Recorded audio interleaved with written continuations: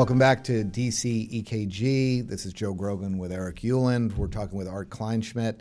Art, you gave a little bit of the background on how the opioid crisis began to grow in the United States, driven by a lot of legally prescribed pills.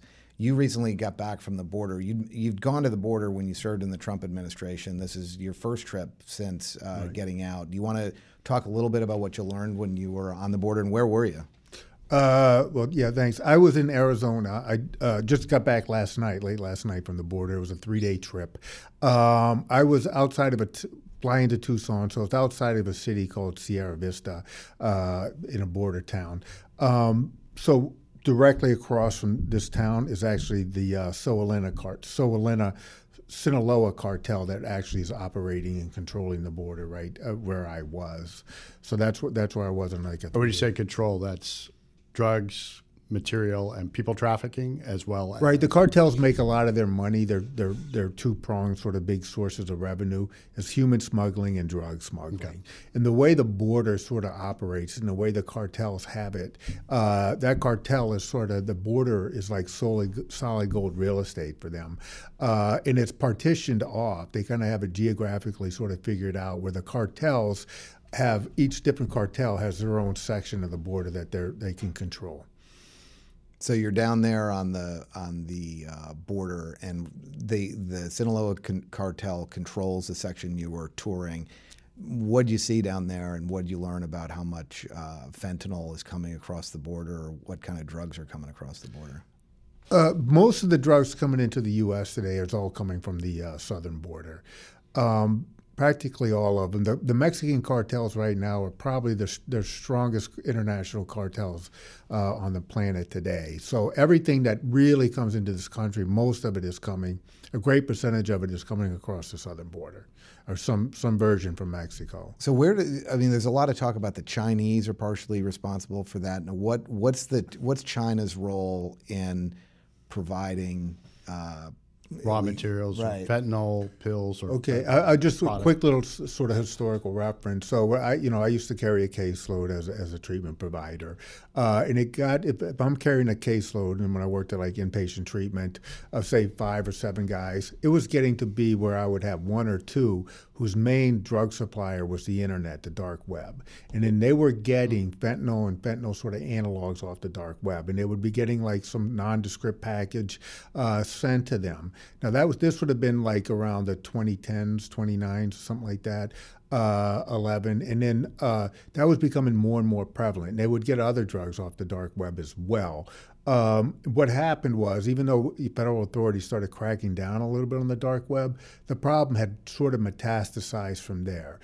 And those drugs were coming from China. So instead of relying on individual packages to a young guy in his apartment or dormitory or basement somewhere, they actually started increasing their development. So what's happening now, and has been happening for a number of years now, they put precursor chemicals on big ships, and then they send that to Mexico, and then at the northern part of Mexico, they take those precursors and they're making fentanyl and fentanyl analogs out of it. And the people making the fentanyl or fentanyl analogs, they're associated with or actually members of the cartel, these operations? Yeah, they would have to be. You're not going to be able to be an independent contractor there. Not for very long. Yeah. Why do I want fentanyl? Why not just you can't get oxycodone anymore or OxyContin? What's the deal with why would anyone choose fentanyl today? It sounds like OxyContin was a perfectly wonderful drug back in the day if I was looking to get high, and now people are on fentanyl. What accounts for the change? Fentanyl's stronger. It's more potent. Really? Yeah, it's more potent. It gets you actually a more intense euphoric high. And once somebody's I don't want to get into the nature of addiction too much, but once somebody starts building like a tolerance to a certain drug, or once they feel a certain blast off from a certain drug, they're actually going to start running with that.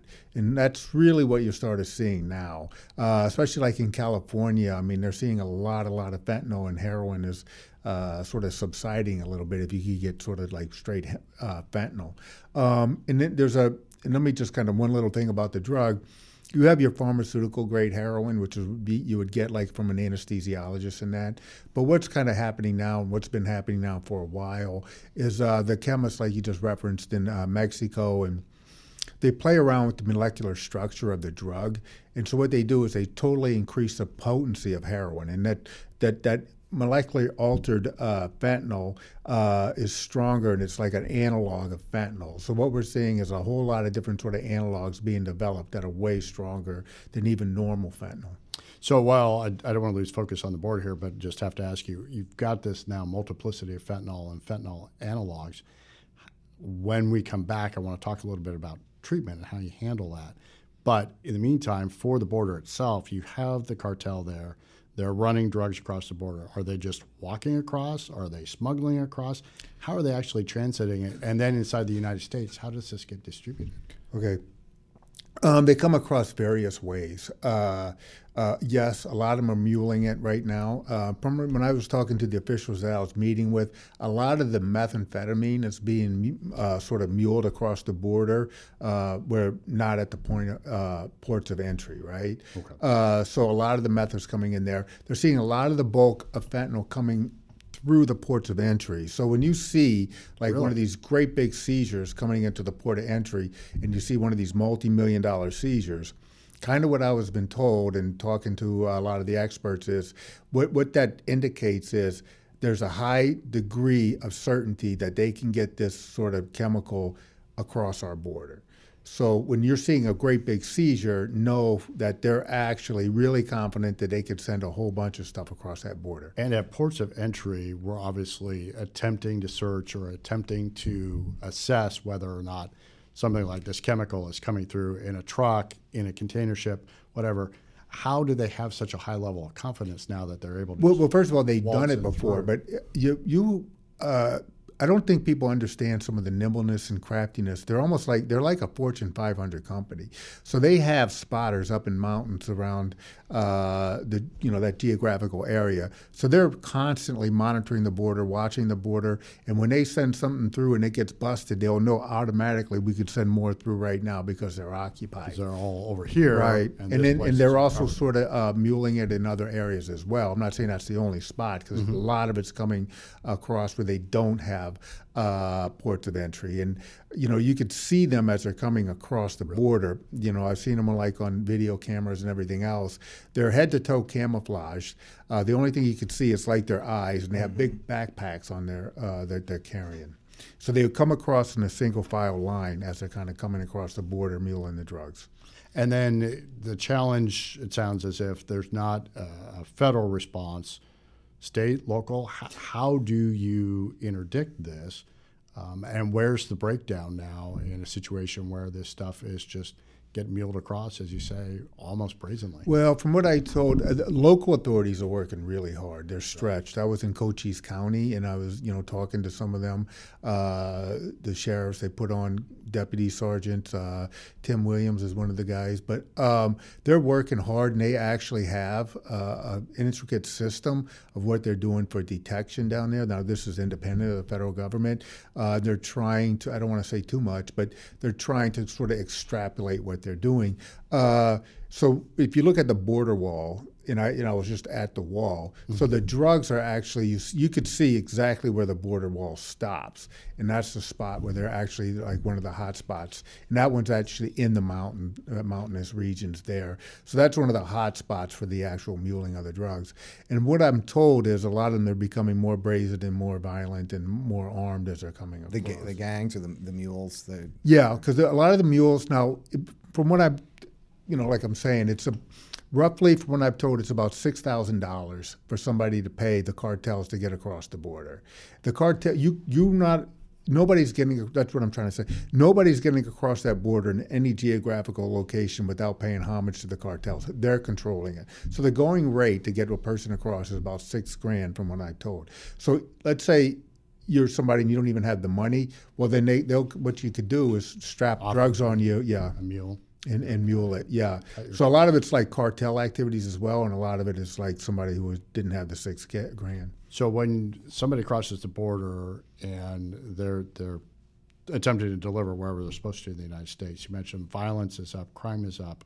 What's the sort of impact on local communities as people are marching through? I mean, they're being devastated. I mean, it's such. I just came from the border, and like the border town there, we looked it up. The median income there is $27,000, and you know, and then I'm just watching. It's kind of a farce in comparison, you know, with Martha's Vineyard, who are saying they don't have the resources. But these people are being, you know, a lot of them are actually sometimes got to risk their lives going on their own land because they come across private property all the time. They're coming across a lot of the ranchers' properties and that sort of a thing, and they're getting very hard to dangerous to sort of interact with as well. So it's actually pretty devastating to the local communities down there. So right now you mentioned we're at 108,000. I think when President Trump declared an emergency, public health emergency, we were at 68,000 overdoses a year. Now we're at 108. Some of that, in a previous podcast, we spoke with Casey Mulligan. Some of it was driven by COVID shutdown and some of the economics that occurred associated with the lockdowns for an extended period of time and some of the stress and psychological problems that the population was put under. But it sounds like you're saying, I mean, you were down there when you were in the Trump administration. Big difference between the border then and now and the amount of drugs coming across the border? It's changed. I think a lot more is coming across the border, and actually sort of what I was told. And so it's changed remarkably, and that's why you're seeing the great big shipments. And when you see one of these multi-million dollars, it means, like, unfortunately, like a whole bunch is kind of getting through. So when Trump was controlling the border, you didn't see as many big-time seizures. You just saw more individual type of seizures coming across because they weren't as confident in getting across the border as they are now. And that's with me talking with the former border patrol chief that was on our trip, because that was a question that was very, you know, pertinent in my mind, the difference in that. Some of the other, I'm going to agree with what Casey Mulligan said. So if you look at the dynamics, we had, right before the COVID lockdown, that's when the Trump administration had a 4% decrease in overdoses. It went up with the COVID lockdowns, and just as you were saying, the psychological suffering, the isolation, the ruining of somebody's livelihood, all those things combined. At the same time, the drug supply is increased exponentially into this country. So a dangerous mix, a terrible. Well, like a perfect mix if you want to create overdoses, pressure mental for seeking chemical relief. So what I say is that we got into this opioid crisis because we greatly increased the supply of opioids into the nation, right? And we removed the boundary. Legally. So instead of big pharma, we now have big cartel doing exactly the same thing with even a stronger version of the drug. Is there, though, a base underneath it? Like, are they getting addicted on legally prescribed painkillers and then they choose fentanyl? Because fentanyl, like, to me, it seems like if someone would say, hey, you want to try some fentanyl? I'm like, it's killing people. I mean, like, who is going out to buy fentanyl? Somebody who's who's buying fentanyl is a little. It's kind of why one of the reasons why I'm against the fentanyl test strips. When somebody, it's a little bit counterintuitive, like somebody saying, "Oh, that drug is really super strong; it could kill you." People who are like addicted are going to be attracted to super duper strong drugs. So that sort of happens. Now everybody sort of has a lot of their own progression on how they get to a certain level of their disease of addiction. The problem is, and what I was telling other people as well, when you have fentanyl and fentanyl sort of counterfeit pills with fentanyl in them, the experimentation phase became a lot more dangerous than it ever was. Meaning the room for error when you're kind of actually ingesting fentanyl or taking a pill that you don't know that fentanyl's in it becomes a lot more fatalistic than it was in the past. Quickly, before we go to break, a fentanyl test strip is what? Well, it's a product that you're supposedly to put in your fentanyl or your drug or whatever you bought to see if fentanyl is present in it. And the Biden administration or the current the thinking New York is to have people armed. Well, with that's where fentanyl. that's where you're seeing a lot of the that poster that you saw in New York City about empowerment and using fentanyl safely. They're putting out a false message that there's a safe way to actually ingest fentanyl. There's no safe way to ingest fentanyl. I'm sorry, unless maybe an anesthesiologist in the hospital. But there's no safe way to do it. And then they also talk about, if you're going to use fentanyl, have a buddy with you or use it in smaller amounts.